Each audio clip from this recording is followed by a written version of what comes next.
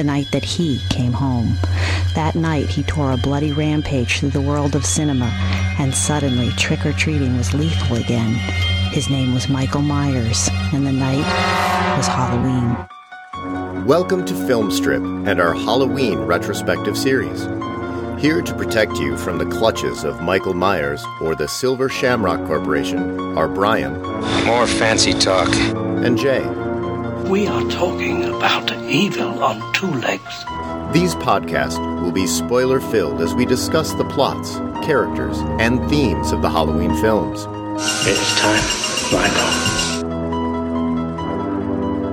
Welcome to Filmstrip. I'm Jay. And I'm Brian. This is our review of Halloween, starring Donald Pleasence, Jamie Lee Curtis, P.J. Soles, Nancy Stevens, and Nick Castle. Directed by John Carpenter. Released in 1978 on a budget of $325,000, grossed over $55 million at the box office and stands as one of the most profitable independent films of all time. Matter of fact, I think it held that record until Blair Witch Project came along, and then I think that fell to Paranormal Activity or something like that. So it's been passed twice now, but for a long time this was it. I have talked about Halloween, gosh, I don't know how many times on how many different podcasts. Filmstrip, Fabish Factor, lots of The Art of Slaying. I mean, it comes up a lot because it's one of my big ones. And I don't know, I really wondered if I could ever, there were two reasons I was reluctant to ever go down and do a series of Halloween reviews. One is I didn't know if I could be objective about something that I knew so well and cared about so much. Doing Star Wars this summer has actually taught me that, yeah, I probably could. So if you listen to those reviews, you know why. But this is old hat for me. I know these movies like the back of my hand. Now, Brian, this is new for you, though, right? Brand new. I've not watched any of these before. I've seen bits and pieces here and there as they're on TV throughout the years. But honestly, I didn't remember anything from this one. And more than likely, I saw some of the older ones instead, or the newer ones instead of this one. And so, yeah, this is all brand new for me. I'm a big horror movie fan, but I never go out of my way to see them. So I know the Nightmares on Elm Streets. I've seen all those. I've seen a couple of the Friday the 13th. Obviously, big fans of the Leprechaun series, right? Right. But other than that, it's one-offs here and there. I've seen, I think, The Thing once and thought it was stupid. And, all sorts of things. The Howling. God, that's terrible. Yeah, maybe we should do that. That's more in line with the crap we've reviewed. Right? So, but Halloween is one of the series that I've actually never sat down and watched. And I know that you've been talking to me about potential of doing this, and I thought, okay, when the time's right, we'll get to this. We were kind of stuck in Leprechaun land for several years, and so now we're kind of released from that at this point that we can go ahead and do this. So I thought, why not? Let's give Halloween a try. I'm up for it. And so what do we got? 7, 8 films we got to do? Oh, there's 10 of them. 10, and depending on how we decide to break up one of them that has 2 very infamous cuts, we may want to do an extra stuff. So who knows? This will, when the time it's done, though, this will be our longest Filmstrip series ever. Right now, that is a record held by Hellraiser, and I'm glad we're going to be passing that up. Not because I didn't enjoy those reviews, but anybody that listened to those knows that after the second one, the nosedive that series took it's legendary. Let's just say that. And so I'm looking forward to going back to these. Like I said, I mean, they're things I know really well. I talk about them a lot. I've talked to you about them quite a bit, and was surprised that the fact that you had seen some slasher films, you'd never seen this one, because all of those that you had mentioned, Friday the 13th, in some ways Nightmare on Elm Street, but things like My Bloody Valentine, we reviewed that once, April Fool's Day, Prom Night, all of those came from Halloween. And I know you like the Scream movies. We've talked about those before. That first Scream movie, I mean, it's hard to not see Halloween's footprints all over it, especially now after you've seen it. So maybe someday we can get around to those. But really the big thing for us was, we were in the midst of trying to finish up, 2 or 3 more seasons of Buffy or whatever, and finally decided, what, let's get through Buffy and then we'll start doing some different series. And so this was a big one that I wanted to wait on until I knew we had cleared the big Buffy hurdle. So cleared a large chunk of time. Yeah, indeed. It certainly does. And, we always try to do some horror stuff around October. Well, this is going to run from August through October. And lest our loyal... It's Halloween. It's Shocktober for months. Yes, exactly. Shocktober for a couple of months. But lest our Leprechaun fans, think we're going to abandon them, because, yes, we know there's a new one coming out. We will get to Leprechaun Origins, we promise, in a timely manner. We'll get... I will force Jay to watch that one. I'm actually down to see it, because apparently they're trying to take it seriously, which that's another podcast for another day. But I am excited to be here talking about Halloween with you, because, like I said, I really have grown up with this film, and I want to tell a real quick story, and it's a little bit more of a personal story. But when I was a kid, I was involved in a bicycle accident, and not to go into too much of it, I had a few injuries that lingered for a few years, and I had to do a lot of testing.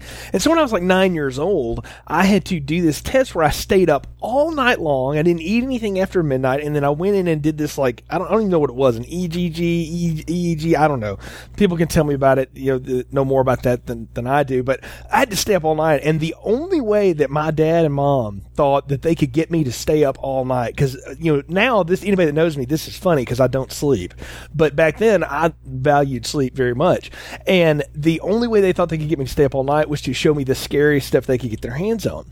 So they went down to the local video store. This is like the mom and pop Hills video store, and I remember my dad talking to the guy that was running it and said, I got to keep this kid up all night. And, he's seen Jaws, so what can I show a 9-year-old that'll keep him up all night? And he picked out 2 films off the wall. He went to him and said, these 2 will do it. He pulled the original Nightmare on Elm Street off, and this one, Halloween. And when I saw the cover of it, which is the iconic original cover with the pumpkin and then the knife and the hand going down by it, which is, by the way, it's an awesome graphic. My eyes just blinked, open, and I thought, this is going to be the freakiest thing ever. So, I know we ended up watching, I think, Empire Strikes Back or something like that earlier in the evening. It was actually on Halloween. I went trick-or-treating. Then I'm sitting there eating candy with my dad, watching this stuff. And he puts this thing in around, 9, 10 o'clock at night. And I won't say it freaked me out, but it or scared me necessarily, but it just blew my mind what I watched over the next 90 minutes. And I think I watched it, 3 or 4 times in the few days we had it rented there. And then ended up seeing the second one on cable, and I was obsessed with it for several years. And then it wasn't really until my teenage years that I caught back up with the series, and then through college and stuff. And I've owned them in various formats since. But this one goes all the way back for me to being a kid, and I actually saw it on Halloween night. So I think anytime that time of the year rolls around for me, I always think of that moment and this film, and memories with mom and dad sitting around watching this thing. So yeah, my parents were not twisted, folks. They were there observing, what I was watching. But I think I've told stories before of my grandma that she was into like suspense films and Hitchcock films. And for what this series is, and it is a slasher series, this first installment owes more to those suspense films of the 60s and 70s than I think it does the schlock horror that came through the 80s and the 90s. I would definitely agree with that statement for sure. Yeah, so definitely more suspense than horror. All right, Jay. Well, we've introduced the film, so let's go ahead and go into it. What is the plot summary for this, what we like to call suspenseful version, Halloween 1978? That's the year I was born, by the way. Now I feel really old. So. Okay. Well, to keep it as simple as possible, the film begins with 6-year-old Michael Myers killing his teenage sister Judith on Halloween in 1963 in the small town of Haddonfield, Illinois. He is subsequently hospitalized at the Smiths Grove Sanitarium under the care of Dr. Sam Loomis. 15 years later, Michael escapes and returns to his hometown where he stalks a girl named Laurie Strode and her friends as they babysit on Halloween night. One by one, Michael kills the teens until he finally faces off with Laurie, who bests him twice before he finally begins to strangle her. Dr. Loomis, who has been hot on his trail all night, shows up and shoots Michael 6 times, knocking him off the balcony. But when he looks out the window to the ground below, Michael is nowhere to be seen. And that's about as simple as a plot summary as I can give us. I think that's one of the things that makes this movie work, is really how simple it is. And we'll get into more of the details as we crawl through it here. It seems awful short, but I think it sums up what we do see on the screen quite well. A lot of this movie is visual and audio, you know? It's the visual aid and the audio aids that bring this together. The dialogue itself is minimal and not even great, but overall you're more involved because of what you see on the screen and what you hear on the coming out of the speakers than anything else. So yeah, I think that sums it up quite well. You hit on three words there that I really want to talk about. Okay, and the first one is the visuals stuff, and credit has to be given not only to John Carpenter, who is the visionary, but Dean Cundey, the cinematographer here. Now that may not be a name that you'd recognize or whatever, but I guarantee you've seen movies that he shot. So because not only did he do Halloween 1 and 2 and 3, oddly enough, but he went on to do Escape from New York. He did The Thing, which you said you didn't care for, but he shot Romancing the Stone. He's the director of photography behind Back to the Future. I know that's a big one for you. All of those films he did. He did Jurassic Park, Apollo 13. I mean, the guy is considered to be one of the magicians with a camera. I mean, he is just great with a camera, and so much of what you get here is Dean Cundey and John Carpenter's youthful, exuberance working on screen. John Carpenter was, I think, 30 when they made this. Dean Cundey was like 24, 25. Everybody that worked in this film was young. John Carpenter was the oldest person there. And so there's a lot of young people that worked on this that have long careers in Hollywood, and Cundey's one of them. So the visuals, certainly a stunning part of what's here. The second part, and this is where I really want to start, Brian, is the music. Famous little story, and I love to hear him tell it. Carpenter says he showed us a screening of this to an executive who told him, this is the most boring thing I've ever watched in my life.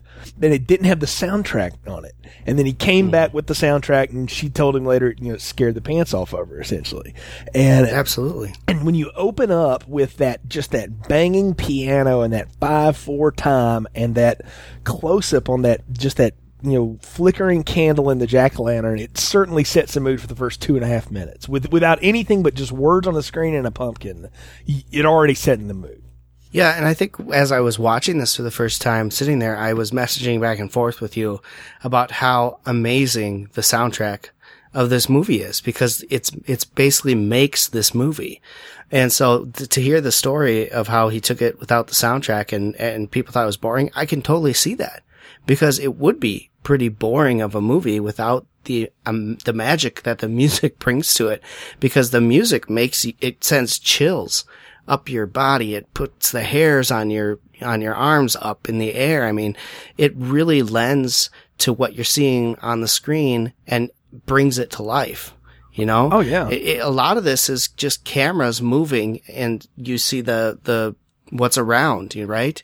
It's basically from the viewpoint of whoever is camera at the time. And so the music adds so much to that. And so, yeah, whoever did the soundtrack to this did an absolutely amazing job and made this movie as good as it is. Well, that is John Carpenter, my friend. He is the Bowling Green Symphony Orchestra. That's where he's from, and he just made that up. It's him and a synthesizer. And he tells that his father or stepfather taught him 5/4 time on a set of bongos. And he thought that was just off enough that if you did a little thing on a piano like that, it could be creepy. And to hear Deborah Hill, the co-producer, co-writer of this, tell the story, is that he would sit around and just play the music to this while they were trying to write it to set the mood, and she said it just freaked her out even then.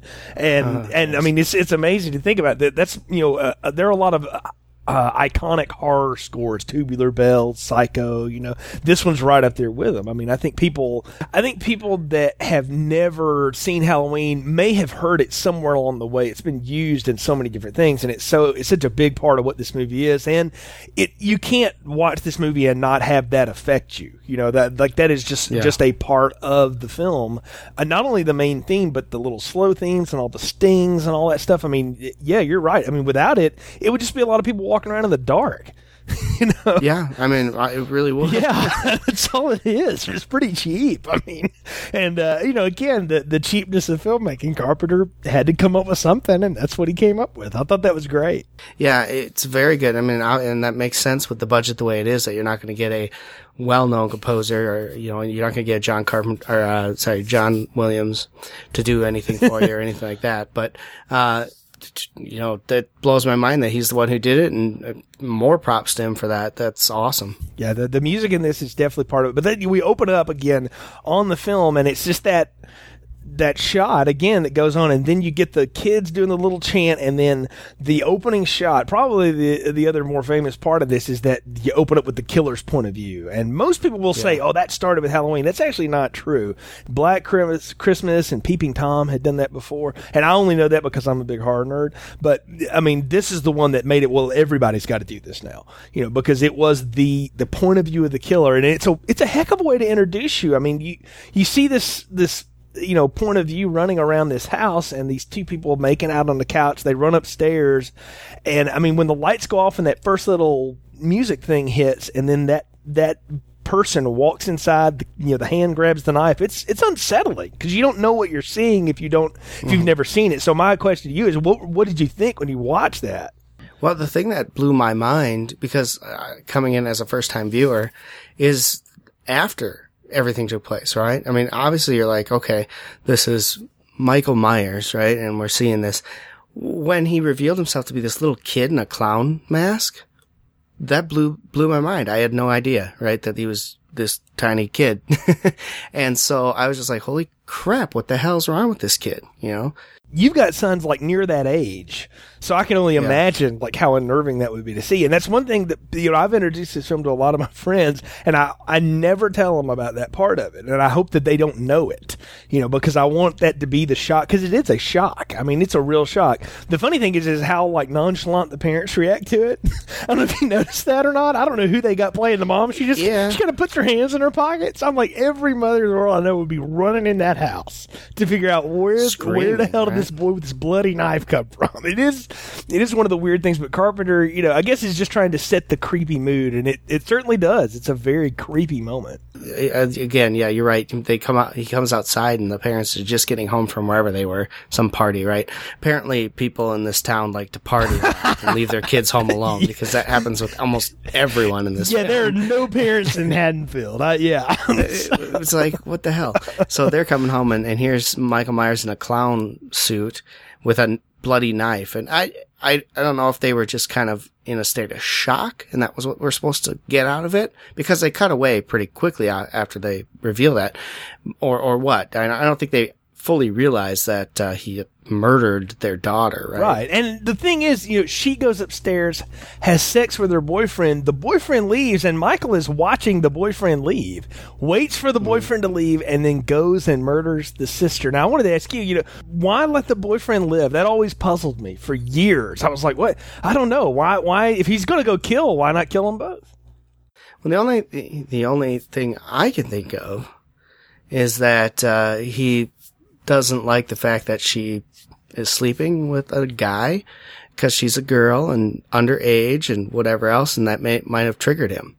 Because it seems like he goes after the girls who are banging their boyfriends. Well, that's interesting. Right? Yeah, you know what? I agree, and that's what a lot of the critical mass thinks of this film. They talk about that, the moral dilemma and the rule that it creates in horror films. If you have sex, you die, right? And now it's kind of a thing to try to, go against that trope. Carpenter will tell you that was never his intention. It just worked out that way. I don't know if I believe that or not, honestly. I don't believe that or not. I think, again, this is a guy, and Carpenter will tell you his inspiration for having the kid be the killer at the beginning was he took a psychology class or something when he was in college, and they went to a mental institution, and he ran into a kid that had the look on his face that he uses to describe Michael later, the blank, devil's eyes, all that stuff. Just this, blank face just staring through him, and it scared him. And he said, that to me is the scariest thing, is that there's evil in the world and you can't explain it. So putting it in a kid that, kills his promiscuous sister, that sets everything at odds, because you got to remember the time too, man. We were coming out of the sexual revolution. We're in the 70s here, right? I mean, it's a different time, and that would have been a startling thing for the target audience to see, because all of them had either been doing that or were going to thought they were going to go do that later, right? I mean, that was the idea.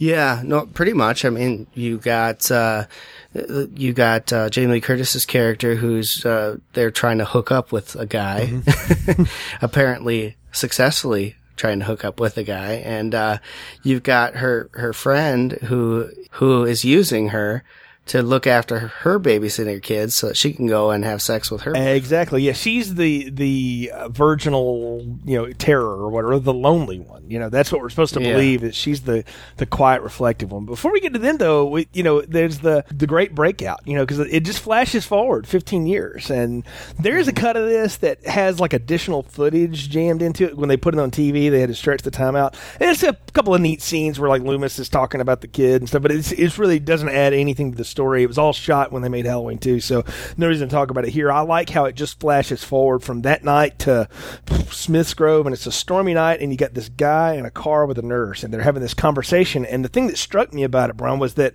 he kept referring to him as it. And the nurse calls him out on it. The whole bit about like he's talking about it, and it only adds ominous to what is already a freaky story. Well, and then he doesn't waver from that throughout it. He says he's not a man constantly throughout at least the first 2 films. He's like, this is not a man.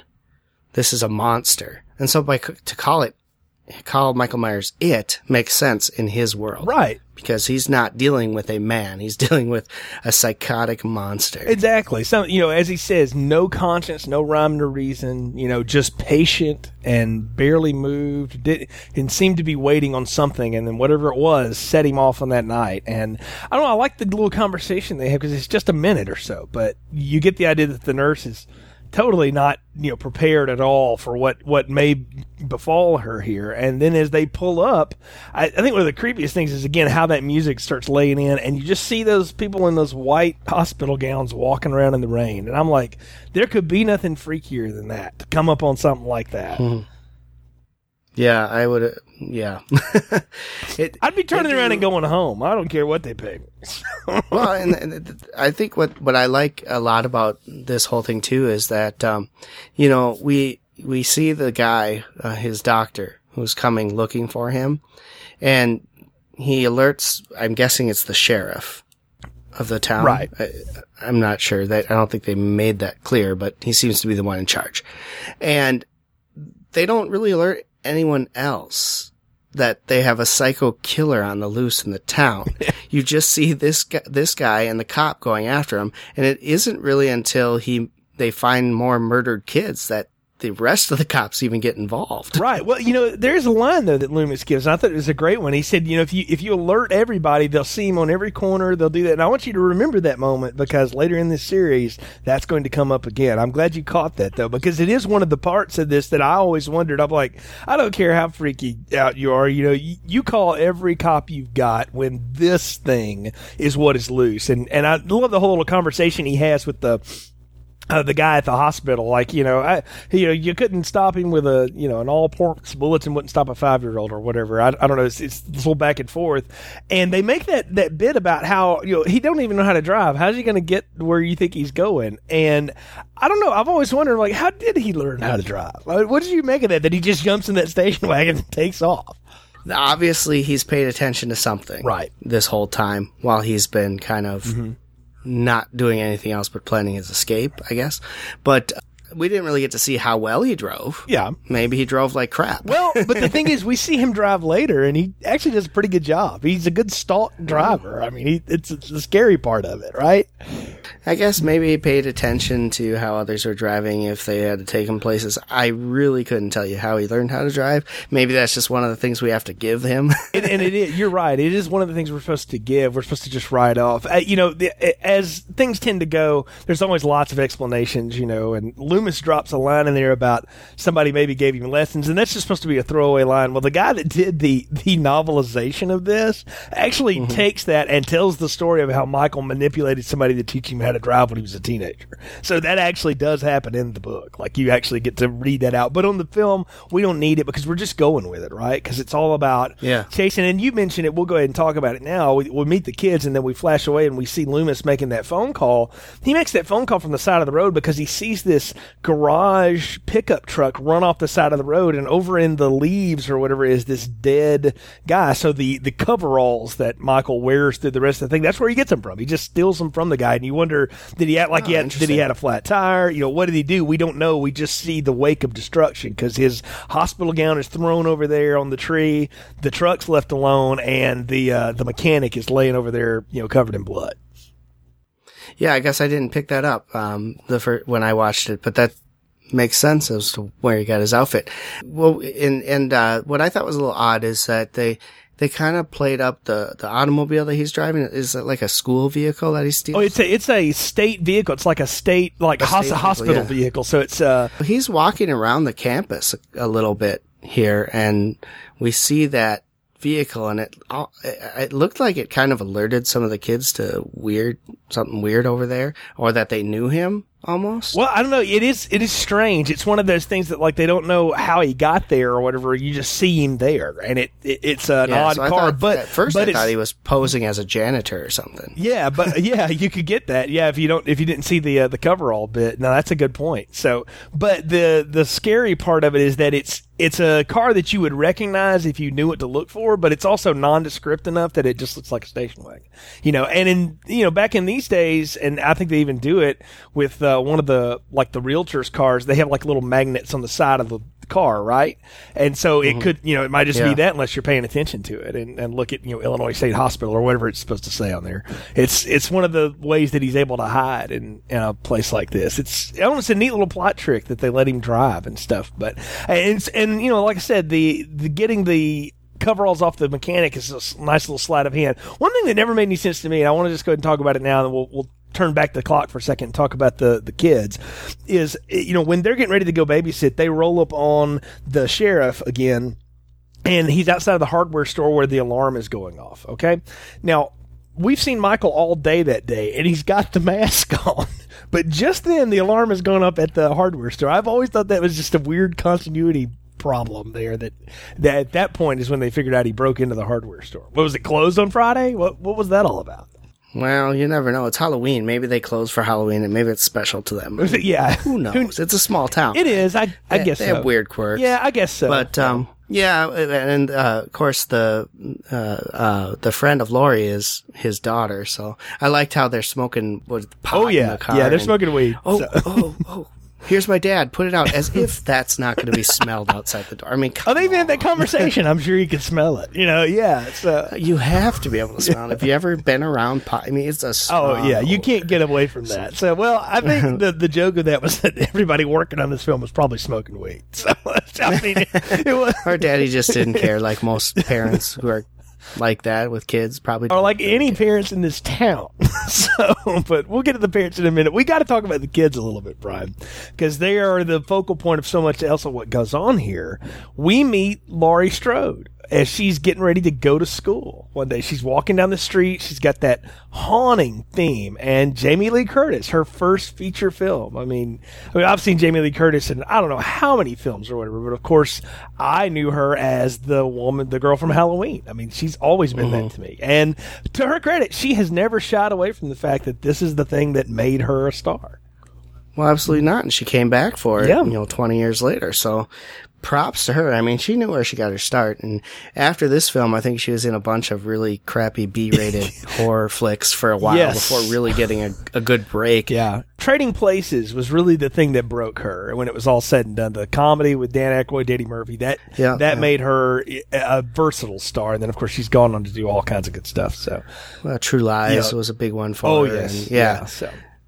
And My Girl, and of course, she's married to one of the guys from Spinal Tap. So I mean, how cool is that? So but no, I mean, Jamie Lee Curtis, she is supposed to be the all-American girl next door, the good girl, right? And I mean, it's in everything from her JCPenney outfit to everything. I mean, I'm kind of like, this is Willow in the first season of Buffy almost. Yeah, I could see that because she's so reserved and shy, and I can make that connection as well. And she comes off as, book smart and wants to get into guys, but is afraid to type thing, right? I mean, who's the guy she's supposed to be hooking up with? Some guy named Ben? Yeah, she likes some kid named Bennett Tramer, so. The way they introduced that piece, which is a small piece here. I mean, I get that, but she's like, I don't know, maybe someone like this guy. And then immediately the girl's like, oh, you like him? Oh, I'm going to call him. Like, and she does. God, that brings me back to those old days where it was just so petty and stupid like that. Well, and let's talk about her two friends. In the dark-headed one first, Annie, the sheriff's daughter, who has the boyfriend who gets grounded, that ultimately, she's going to sneak out. She's the other babysitter for the night that we know of. And I don't know, you kind of get the sense that those two are pretty close. They live near each other. It's not far away. Right across the street. Yeah, really. I mean, they live really right across the street from each other. Or is that their houses or the people that are babysitting? Those are the people that are babysitting houses. But, when they walk home from school together, she walks right by the girl's house because that's where she bumps into the sheriff. Right. So, it's a small town. It's supposed to be small town, middle America. It's, it's Pasadena, California. Don't look for the palm trees.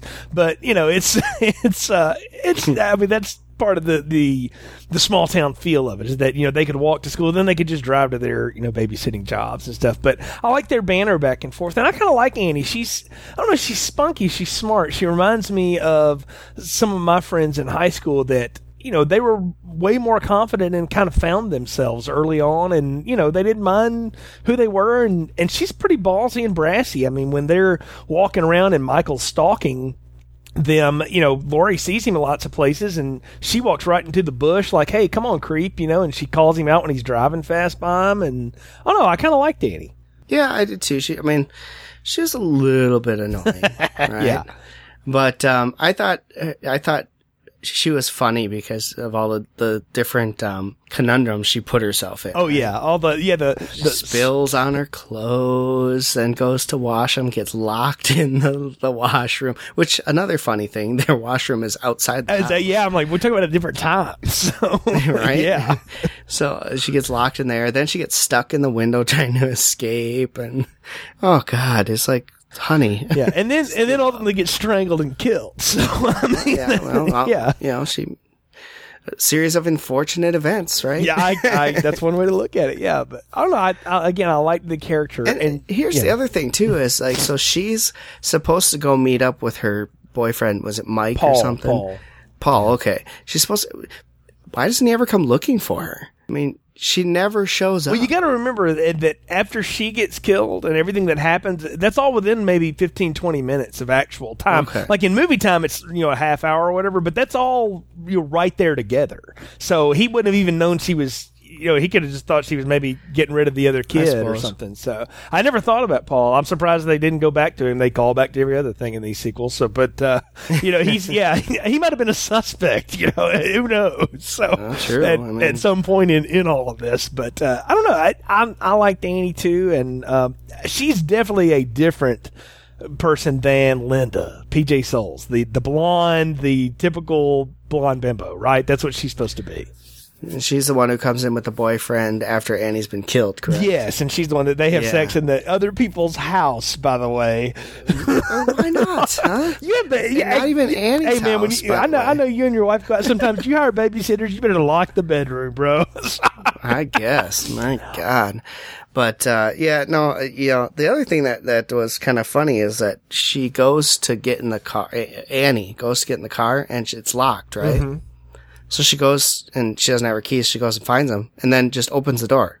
Never unlocked it. Yeah, that's because he broke in, anyway. And what was waiting on her? That's the deal. Well, I know, but it's like, she went to get the keys because it was locked and didn't even try to unlock the door. Just open it up. Well, here's the thing. The observation of this and what you know is that the two other girls get killed because they're not paying attention to what's around them. They don't see Michael watching them at school. They don't see him when he's standing by the bush, when he's driving by and stuff. Laurie's the one that notices him because she's not so caught up in herself that she will notice these things.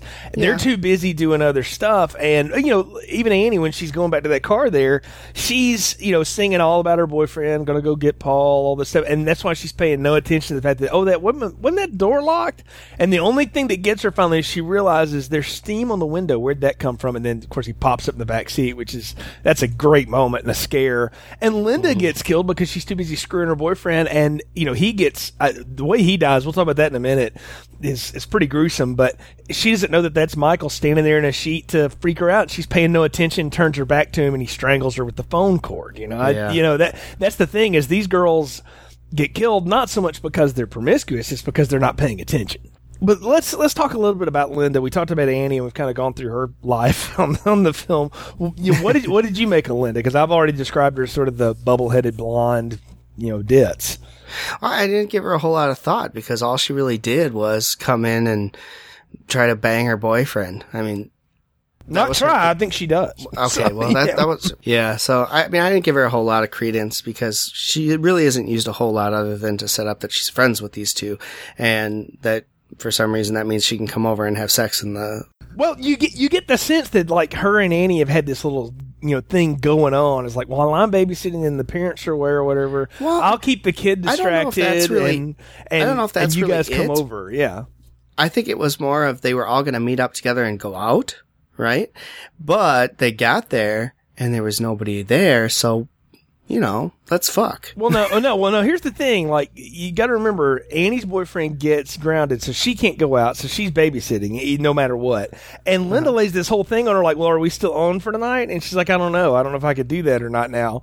And like, she's being kind of a twit about it to Linda. And Linda's like, come on, we've been thinking about it all week. So apparently her and Bob were like planning on the nasty somewhere along the way. And I don't know. I still think that they were just getting together to go whatever, maybe screw somewhere else and drink or well, who knows. The fact that they do it in somebody else's house, I'm like, wow, really? So, and apparently when the mood hits, huh? Well, let me ask you, where are all the damn parents? I know why they're not there because of the film they're wise. All at parties, apparently. They don't have money for the the adult participants in this film. But seriously, there are no parents in this town, and I know that's a trope of horror films. I think this is why. Well, my gathering is that they all went to the same party. They must have. Because they're all going to parties, and how many parties can there be in this small town? So apparently they're all out all the parents are out at a party while all the kids are free to do whatever the heck they want on Halloween. Where are all the trick-or-treaters? Well, you see some and then you see none. I'm with you. Like, some of these houses got hit early, I guess. I don't know. Like way early. Yeah, way early. I mean, again, how many people are in this town? We don't know. But because everybody knows the story about the Myers kid that killed his sister and all this. I mean, they do this thing. That's how, as a matter of fact, that's how it's played off as to why Michael even starts following Laura to begin with, is she's dropping the key off on her way to school that morning, because her dad's selling the house, and Michael pops up from behind the door, which is another great moment. And that's how it plays. I mean, if you never saw any other Halloween film, the only thing you would be able to think of at the end of this is that he saw her and decided to follow her around all day, because that's really what he does. And then decided just to stalk and kill all of her friends. Correct. Yeah. I would have thought that he was going after her because she's trying to sell his home. Yeah, right? Maybe and so. That's why he targeted her. But we'll learn why later in the next film. But yeah, and that for now, I mean, that's all we're left with. And before we get into Michael and talking about him, and we go back through the kills, I want to talk about Dr. Loomis a little bit. Donald Pleasance. Now, I've seen this guy. Of course, I know him from the James Bond movie he was in, and then I saw a lot of some of the B-rated sci-fi he was in the 60s and 70s. He's always kind of playing a bad guy and stuff. And I don't know, he's known now as the Halloween guy. I mean, he's in so many of these movies. You'll see him for a long time, I promise.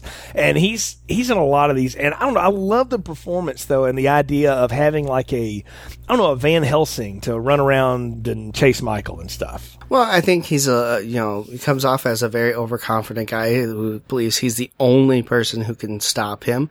And I don't know if that's because he's the only person who views him as not a human being, that he would have no qualms about stopping him, or what, but he seems to feel like the police have no chance against him, but me, I got this. Yeah. Right? Well, that's the funny thing, right? Like when your therapist decides you're Satan, it's probably time to get a new therapist. I don't know if in this case he's right. Yeah, I mean, if he turned that in on a report, and again, that's in that extended TV cut, you get to hear him arguing that in front of, I don't know, other doctors before, and I'm like, somebody at some point would have been like, Sam is not going to be allowed to treat the Myers boy anymore. Like, he's clearly gotten over involved, but no, he's there as the exposition to keep reminding us of how evil Michael is, because all of his monologues are all about how evil Michael is. And I do like his instincts, though. Let's go to the house. He goes with the sheriff, and they find the dead dog carcass, right? And I'm like, oh, that's just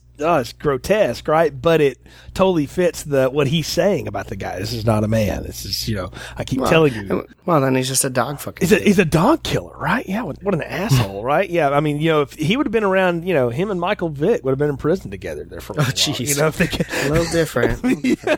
But anyway, I don't know. Yeah, I like the again that he's there to remind us just how sinister Michael is, and I like too that the gutter or whatever falls off and breaks the window while he's trying to tell the sheriff some story, and it freaks him out so much he pulls out his .38. It's like, what psychiatrist walks around with a pistol? Well, apparently this one, because he feels like maybe it's got silver bullets in it. But no, I don't think there's anything like that. But that's later on in one of the other parts. Oh, jeez. No, I mean, here's the other thing too: is he pulls out that pistol and the sheriff doesn't stop him. Well, yeah, but the next thing he's just like, "I've got a permit for it," and the sheriff is just like, "Sounds to me like you're just being a wuss," Oh, God. I mean, he just calls him out on it, and he says, "Oh, I am scared. I'm scared of this thing," and he talks more about how evil Michael is. I don't know. I like the Loomis character. Like I said, I think he adds. He's there to add to the mystique because Michael doesn't talk. Yeah. He never speaks. He just does things, and really, that's a good transition to talk about Michael. The Michael Myers character here is. It's unlike any of the other slashers that we'll see, and it's even unlike other portrayals of this slasher that we'll see, because he's just a normal-looking thing. He just walks around, and he's so quiet and so unassuming that nobody says anything or thinks anything weird about the guy in the station wagon with the Halloween mask just sort of traipsing around all over town today. Again, that's odd. Yeah, like nobody walks around with a Halloween mask on all the time. Come on. We would say that in our sensibilities, yes, but again, in small town America, we're coming out of Vietnam. We're a little more hopeful here. Maybe this is post Star Wars, man. Everybody believes again. So in America, I mean, that's the pop culture, narrative, and so that's why you could get away with it. Nobody would think anything about it. But it makes me wonder if when he's just walking around town, if he's wearing the mask. In the open, right? They don't really tell us or show us. But. Well, there's only one shot where it looks like he is, and it's when Laurie's in class and sitting there hearing the whole thing about fate never changes or whatever, and she sees him out the window. He's got it on. And so that's why I brought that up earlier about it's kind of weird that then they find out he broke into the hardware store. He seems to have had it all day, but I don't know. I don't know if he's walking around with it on or not. I get the sense that he is, only because Michael kills when he has the mask on. He isn't taking off to kill. Right. And so, but you're right. We don't know if he had it all day or not. That's a good point. Maybe he didn't, like when the kids are running out of school and he stops one of them, which, by the way, is a great freaky scene and stuff. But the other thing I noticed about him, it's also in the way he walks. And the guy that they got to play him here was just a dude that came down to work on the set because he wanted to work in the film industry. And they said, well, if you're going to hang around, why don't you wear the mask and you be the killer? I mean, it was that simple. And his name's Nick Castle. And if you've ever seen a movie called The Last Starfighter, or maybe Major Payne, he directed that. So along with some other stuff, he's a fairly accomplished director in his own right. But the thing about him is that they loved is that he had this walk to him that he just kind of gracefully moved around things. He didn't get in a big hurry to do anything, but he didn't look slow either. He just kind of glided along the ground. They don't know, and he says to this day, I have no idea what they're talking about. I just walk the way I walk. But it's a great walk, and it's a great little the way he just sort of turns his hand on stuff, and it's all about that supreme confidence, because that's the other thing you get about Michael is that he knows what he's doing even if nobody else does. And I like the way he goes about doing stuff. And so many of his kills are tricks. Like, he sets up traps for people and stuff. What'd you make of that? Well, it seems to fit the motif, right? I mean, he's psychotic. Right. And it just seems like it would make sense that he would have a plan on to kill someone instead of just walking in and doing it, right? He wants to sneak up on people. He wants to surprise them, and he wants to make it quick. Yeah, exactly. I mean, once he finally gets them where he wants them, it's over with pretty fast. Yeah, so he's got to plan that out. I mean, yeah, it just doesn't happen like that every time. So it makes sense that he would set up traps or things like that. Well, I mean, he's standing outside watching Annie talk on the phone to Laurie when she spills the butter on herself and has to just strip for no reason in the kitchen because whatever. But he's watching her, and he gets so. I always have read this as he got so excited by that seeing the naked girl or whatever that he broke the plant, and that made her turn around. And then the dog went back out there, and that's when he strangles that dog. And kills the dog. And then, when she's out in the laundry room, he's at like both sides of the door. He just keeps walking around waiting for a moment to get her, and I don't know. I love the way he kept setting it up, and he'd, shut the door on her and he'd lock it, and the girl would come out and he'd let her go. But the other thing is he doesn't kill the kids, like the little kids. He's not interested in them at all. It seems like he's only interested in the teenagers. Yeah. Why it's just the teenagers? I again harken back to the sister that he killed was also a teenager. And it's the teenage sex thing, right? It seems to be anyway. I don't know that he would necessarily kill one of the babysat kids, right? If they were in the house too, I think he'd let them go.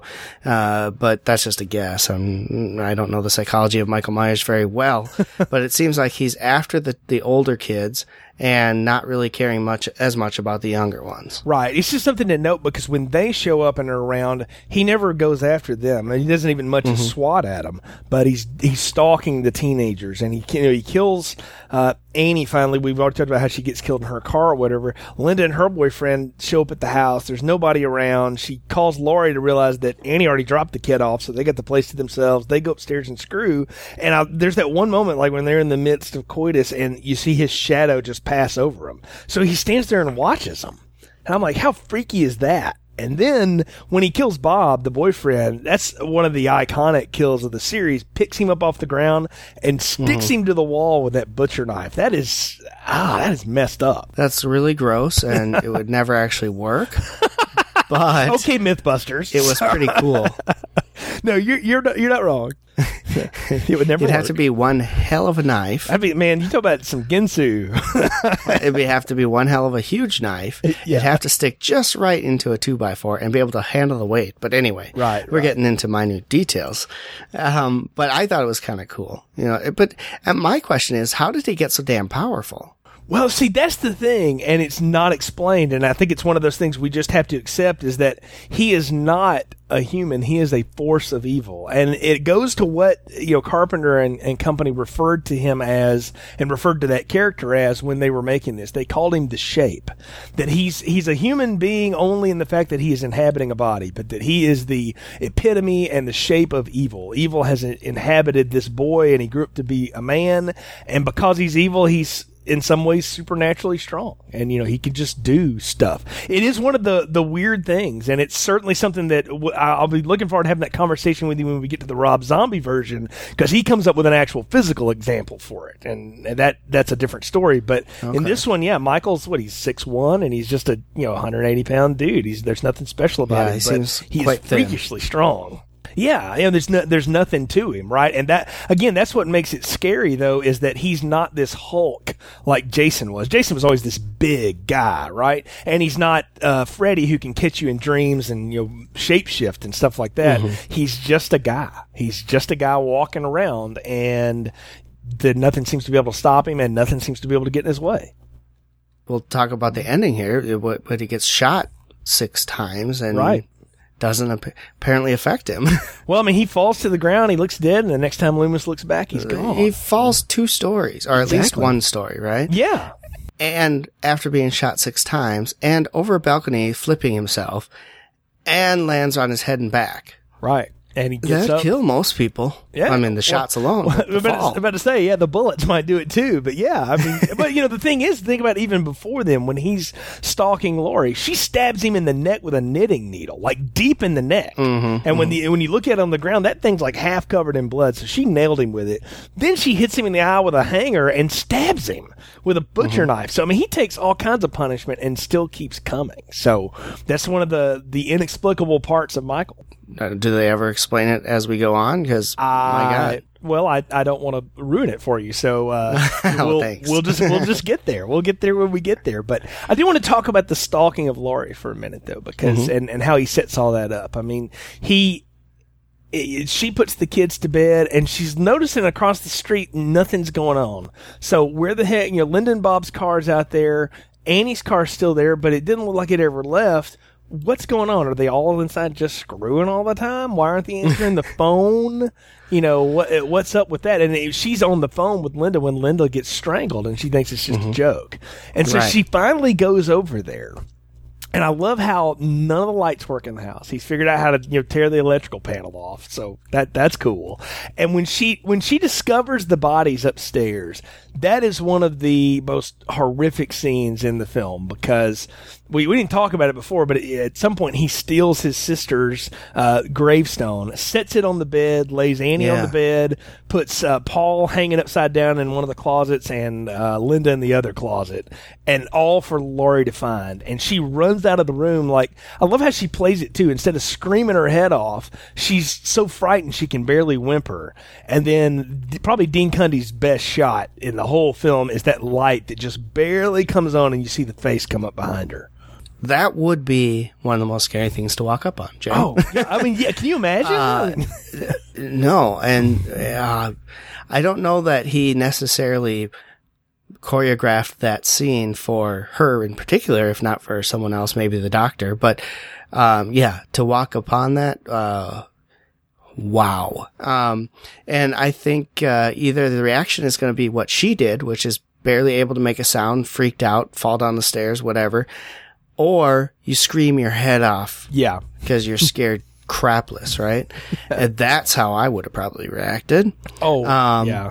But yeah, I liked that whole scene because the music, everything, the visuals, amazing. And then when she sees him coming, how's she going to get away? Where does she go? How does she get out of this? I mean, yeah, he seems trapped. Yeah, I mean, he stabs her in the shoulder and she falls down the stairs.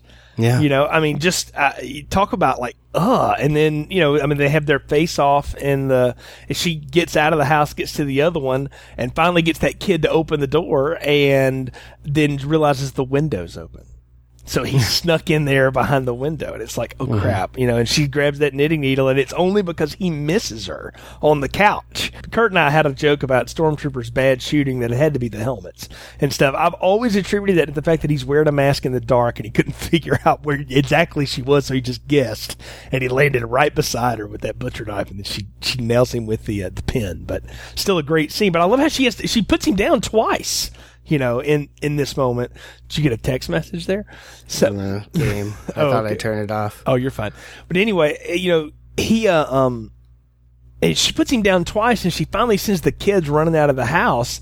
And I love that the best moment is when he sits up behind her and that music clicks, right? And she doesn't know he's still there. Well, and that's the thing too. Is like she does put him down, and she sends the kids out. Why does she sit down and try to catch her breath? I don't know. Why doesn't she also go running? I don't know. That's a great question. I would have run out of that house with the kids. Like, come on, we're going.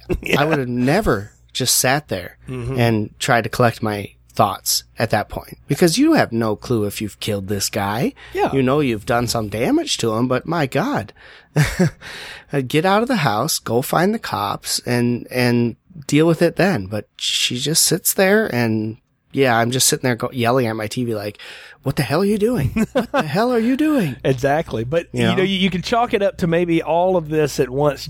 It just hit her and she just went into shock. I mean, that's... Well, that's very possible. I mean, I can see that happening for sure. But the instant that you hear him approaching, get the hell out of there. girl. And that's the thing is that, we have to believe that somehow or another she didn't hear him or whatever, well, which is and hard she to could think be blocking about. out the noises too because she's in that state of shock. So I can understand that as well, not being able to hear. But, luckily for her, the doctor shows up just in time. Exactly. Well, he sees the kids run out of the front of the house. Oh, yeah. He's already figured out that Michael's in the neighborhood because he found the station wagon. He sends the sheriff down one street. He's walking around. And then he runs in, and like you say, it's in the nick of time because Michael's got her, and he's just going to choke her to death. And I love the way she gets away from him finally as she rips that mask off of him. And that's why I go back to that he probably was wearing it most of the day because the next thing he does is he pulls it back down over his face because he's not going to kill her with just the face. Right, and it seems like the mask is his comfort. Right? Yes. If that makes sense. No, it does, But if it comes off in the middle of an act, it freaks him out because he needs to have that mask on in order to commit the act, right? Right. So that mask is both his comfort and his power. Yep. And without it, he's just a regular man who can't do this kind of thing, or he can't face that belief. Like, I don't know, maybe he believes he's someone else when the mask is on. Yep. And can justify his actions that way. But he looked absolutely freaked out when she took that off. Oh, absolutely. I mean, I love it too. That's also not the guy. The guy you see in every other scene playing Michael, or most of the other scenes. That's not him. They brought in one guy just for the face, and that's him. And that's his. That's weird. That's his only scene. So I don't. If you've ever seen Nick Castle, he kind of looks like a goblin. I mean, no offense to the guy, but he has a sinister look to him, even without trying. He sort of looks like Tim Burton or something. But maybe that would have been good for the part. Well, but Carpenter specifically wanted somebody that had just a normal face that could just look like it would also be blank, and so they found this guy and just went with it, and it was this one shot. But I like what you've hit on there, and there's something to be said. I mean, I think there's probably some good literature about dissociative disorders and people that wear masks to get behind them and stuff. I mean, that it's certainly an iconic part of the part. I mean, that mask is his power, his protection. It's the wall that he puts up between him and the rest of the world, Brian. And he stops for a minute to put it back on, and that's when Loomis fires that first shot at him and then hits him another 5 times and knocks him out the window. And knocks him out the window in such a profound way and looks down upon him laying motionless in the ground, that everyone believes that he's finally gone.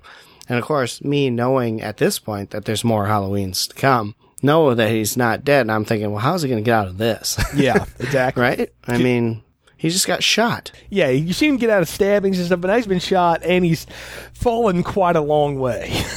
And to get up from that is something, but the fact that he does, and I think what's even better is the way Donald Pleasance plays it, the look on his face as if I knew this was going to happen. Like I knew it wasn't over, and that apparently was his idea, and was a great choice to make because it ends. He gives that line to Laurie, about there's been this whole running joke between her and the kid she babysits is the boogeyman real, and she's like no, and then that's the thing she asked Loomis, was that the boogeyman? And Loomis is like, well, yep, kind of was. And then he's gone. So, and it ends on, you see like a montage of shots of all the places Michael has been hiding throughout the day, and you hear that breathing, that heavy breathing behind the mask, and that's to let us know that, he's still out there somewhere. I mean, talk about freaking audiences out, man. They walk out of there into the night, and the killer is still out there. Yeah, well, right. Because he's gone. He's not lying in the ground, and so, class not dismissed. We're still hunting this guy. But what really bugs me, Jay, is that the cop doesn't seem to think this is a big deal. The whole freaking film. Yeah, he seems to blow this up like the whole time. Is that great? Oh, thing there of, you are. Yeah, the whole time he's just like, Doctor, you're just talking, you're just bothering me. He's so annoyed by the doctor. Right, and then he's gone and comes up and says, he's like, oh, hey, how's it going? Like, yeah. Like, oh, there you are. I just went to get something to eat or something. Well, no, he's like, I've covered this town. There's nobody here. I think you're way off on this. And, and of course, he could not be wrong. And he has no idea how wrong he is that his daughter is dead upstairs in that house. Not yet. What a moment. But, more to come. Like you say, school's out, but it's not over yet. So we're coming back. So, well, Brian, I think we're at the point of the podcast where it's time to give final thoughts, recommendations, and popcorn ratings. So what are yours for John Carpenter's Halloween? Well, I gotta tell you, Jay, like we said earlier, if it wasn't for such an amazing soundtrack to this and such good visuals, this film the dialogue alone is pretty wretched. Yes, it is. It's not awesome. Yeah. However, because we have such amazing music and visuals, I was totally 100% into this movie the whole time. I was freaked out a little bit. I was, just blown away. And I found myself so into it that I was like literally yelling at the TV, like, what in the hell are you doing half the time? Like, why would you do this? Why would you go there? And that's a sign of a really good movie because it pulls me in. And even though I know that all these stupid horror movies have the same tropes, I still get sucked into this one. And I start yelling at these people for doing stupid things. Yep. Right. And so that, to me, that's a sign of a great movie. And the whole thing that they've done with this movie, I really enjoyed a lot. So for me, as a first time viewer, I'm giving this a large popcorn. I really enjoyed it.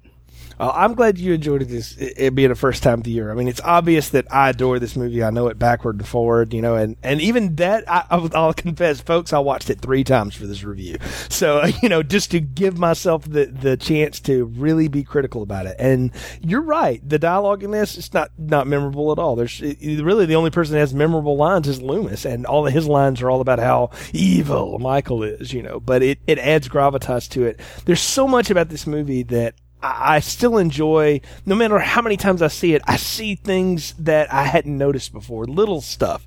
And I think that's the sign of a great movie, that there's very few that exist like that. This is one of them for me. And, I'd said it on earlier podcasts and say it again. This is in my big 3 as far as favorite films of all time. I really like this film, even in spite of its flaws. I think it gives it character, and the music and the visuals in this, and just the idea of the story. I can't believe it took them this long for them to come up with an idea like this around Halloween. But wow, what a great way to pull it off. And I was excited about where could it go. I didn't know there were sequels after the first time I saw this, but you better bet when I found out there were, I definitely wanted to try to see them, and went out of my way to try to find them and did. So I think a lot of this movie, and I think even if you're not a horror fan, this is one you can watch because the blood in this is very light. This is all about suspense, and this is a great suspense film. It's right up there with some of the best suspense films of all time, and so for me, it's extra large popcorn. I think it's fantastic, but a very fun ride, and always fun to revisit, and have enjoyed talking about it with you. But we're just getting started, man. We got a long way to go, and apparently 9 more films. Yeah, and the next one is more of The Night He Came Home. That was the teaser of it, so we'll talk about that when we get to it next time. Folks, thanks for joining us on this latest edition of Film Strip. You can find more episodes on our website, continuousplaypodcast.com/movies. You can also find links to our Facebook and Twitter pages there, where you can like our page and comment about the different movies, have a discussion with us on there and Twitter. And if you like the show, leave us a review on iTunes, because it helps other people find the show. You can also find links to our other Continuous Play shows. Brian, tell them about The Art of Slaying. The Art of Slaying is our Buffy the Vampire Slayer retrospective. And of course, we have finished all 7 seasons, which in the Buffy podcast world is not something that happens very often. Yep. So we're very proud of that fact. We did finish all 7 seasons. It's a episode by episode look at the television series that aired from 97 to 2003. And so, it's Jay and I, and we had a blast doing it, I would say. And it's just one of those iconic TV series that has such a great following out there. And highly recommend if you're a Buffy the Vampire Slayer fan, a Joss Whedon fan, if you love the show, use us as a companion, because we talk about the episodes. We try not to stray off the episodes very often as we go through them. And so you can literally sit down and watch a show and listen to the commentary we have on it afterwards and not feel like we're bombarding on you going into the next one. So highly recommend you do that. We also have another one, Jay, called our Squared Circle Flashback podcast.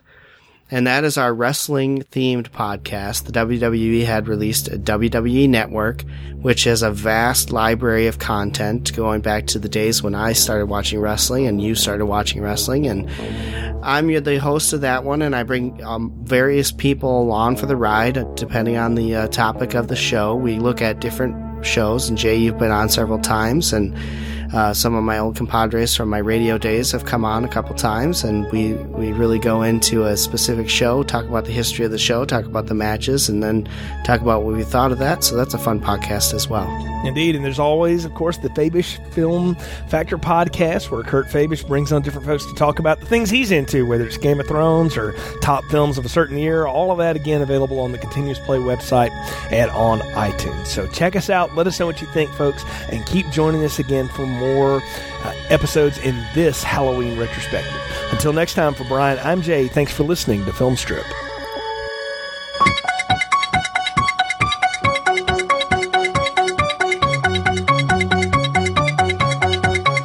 Thank you for listening to our Halloween retrospective series. What's the boogeyman? As a matter of fact, it was. Please leave us a positive review on iTunes, like our Facebook page, and visit our website, continuousplaypodcast.com/movies, for more episodes. All content used or discussed in these podcast episodes is the property of its respective owners and is used under the Fair Use Act, Section 504, C2, Title 17.